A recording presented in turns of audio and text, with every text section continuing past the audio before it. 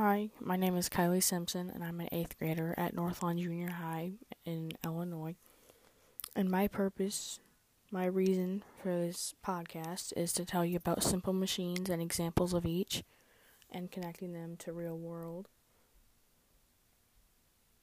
So basically, to start off with, a simple machine is basically just a tool that decreases the amount of work that you would put into doing a task, such as lifting something or moving something.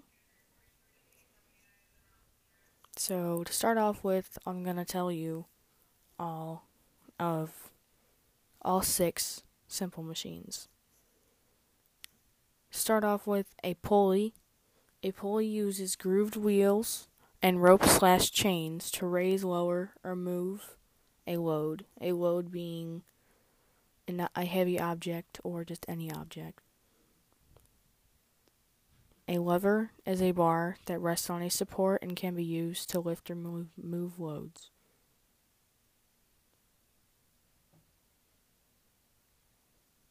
Next we have wedge. A wedge is an object with a slanted edge which is sharp, and it can be used to cut materials apart. Wheel and axle. A wheel, when combined with a rod through its center, can be used to lift or move loads. Usually it would be like on a cart or a wagon or something that you can pull something on. Screw. Screws are inclined planes that are wrapped around a pole which hold things together. And an inclined plane is any slanted surface that is used to connect a lower surface to a higher one. You would probably just think of that as a ramp or something. And here are some examples of all of them. A pulley is basically like the blinds in your house or your room when you pull on the string, and the blinds go up or down and you can see through it. Or a flagpole when you take it down or put one up. A lever, probably the easiest one that you can recognize, is a seesaw. If the other side is heavier, or if both sides are equal, then it'll be easier to use since there's both equal forces on each side. It'll go up and down or down and up. A wedge, you would probably just think of a knife or an axe, something sharp, easier to use to cut something in half or just cut something. A wheel and axle, probably be more, you'd recognize a bicycle as a wheel and axle. A bicycle is actually a complex machine, but I'll get into that later. But the wheel part basically is what controls, or not, it doesn't control the bike, but it helps it move. If the bike didn't have wheels, it wouldn't be able to move, obviously. An inclined plane, obviously a slide or a ramp used to, instead of going upstairs or something, it's flat and it's slanted so you can get somewhere easier. And a slide, usually you go down a slide. And a screw, I'm sure you're familiar with those. You've probably seen them around the house or in the garage or something. But some examples of those are a bottle cap or a drill bit. A bottle cap, you screw onto something. Obviously, you screw onto the bottle and it stops the liquid from falling out.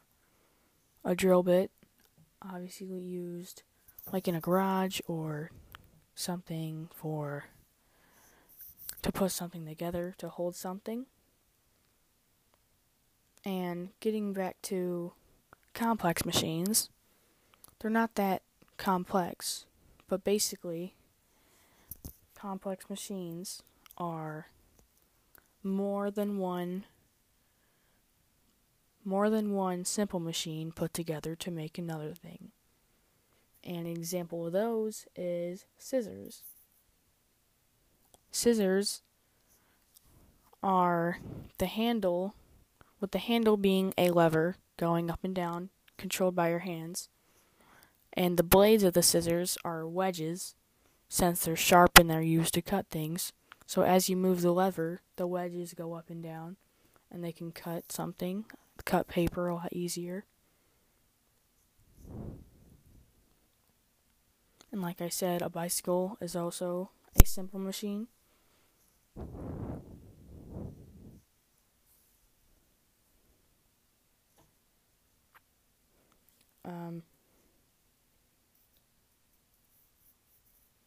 And if you think of something as easy, you might think of it as efficient.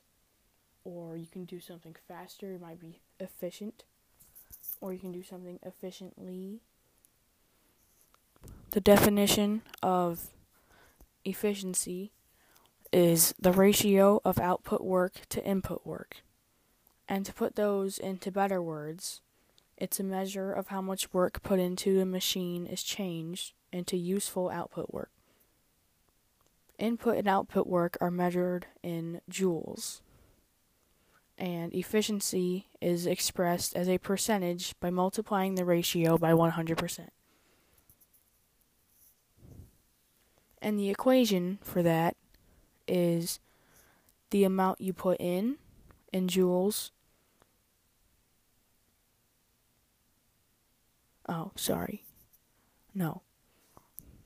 The amount that comes out, the output work in joules, is divided by the input work that you put in, and then that's multiplied by 100%.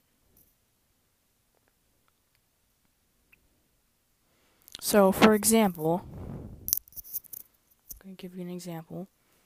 A window washer considers two systems that require 100 joules of input work.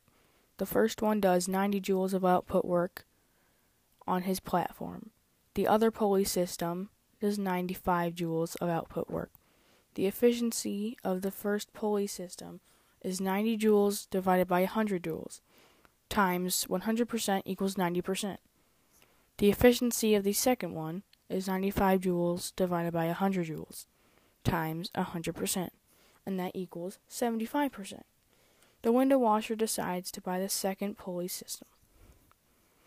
So basically, he buys the second one because it has a bigger amount of efficiency. Therefore, it's easier than the other one. It's 5% easier than the other one.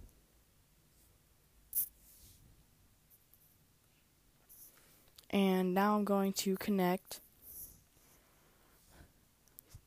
Newton's laws to simple machines by using the example of a hammer pulling a nail out of a wall or wood or something.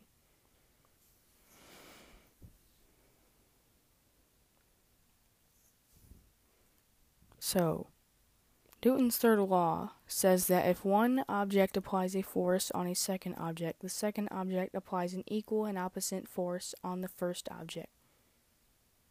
When you use a hammer as a lever to pull out a nail, you apply a force on the hammer. The hammer applies an equal force in the opposite direction on your hand.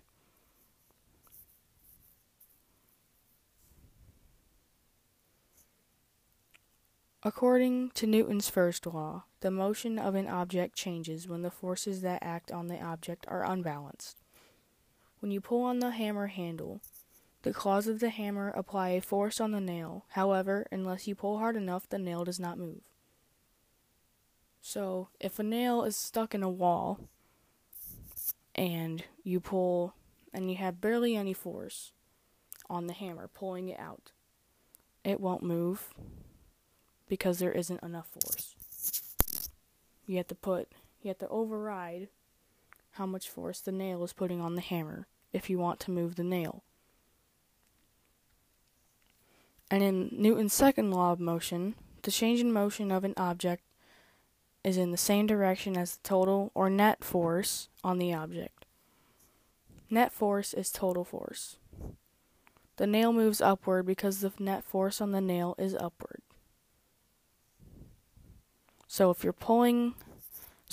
if a nail, its direction of force is down into a floor or a board or something, and you're pulling up harder, then the nail is stuck. It will come up.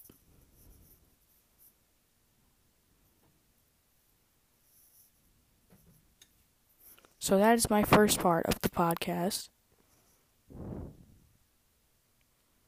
And my second part will be an interview. So I'll see you there. Welcome to the second part of the podcast. I'm here with my dad for the interview, and he's going to tell you some things and simple machines that he used in his work, his job, and his everyday life. Hi, I'm Josh Simpson, Kylie's dad.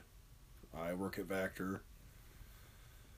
I'm a welder at Vactor. I work a lot with some simple machines. I use a gantry crane every day, a 5-ton gantry crane. There's lots of pulleys on that.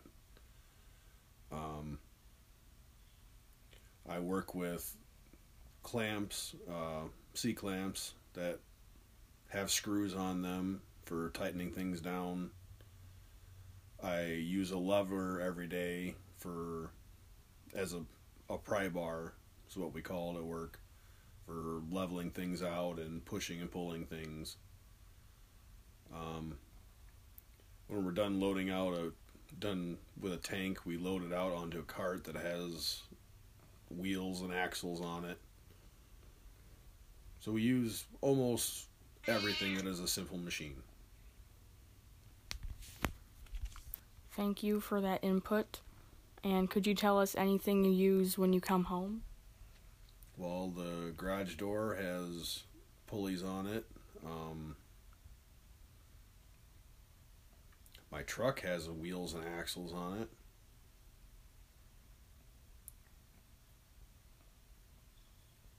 Well, I think that's all we need. Thank you. No problem. And that is the end of the interview.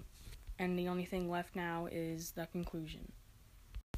This is the end of the podcast. After listening, hopefully you learned the idea of what simple machines are and what complex machines are and what some simple machines and examples of them are. Hopefully you learned something, and hopefully you enjoyed the interview. This wraps everything up. So thank you for listening,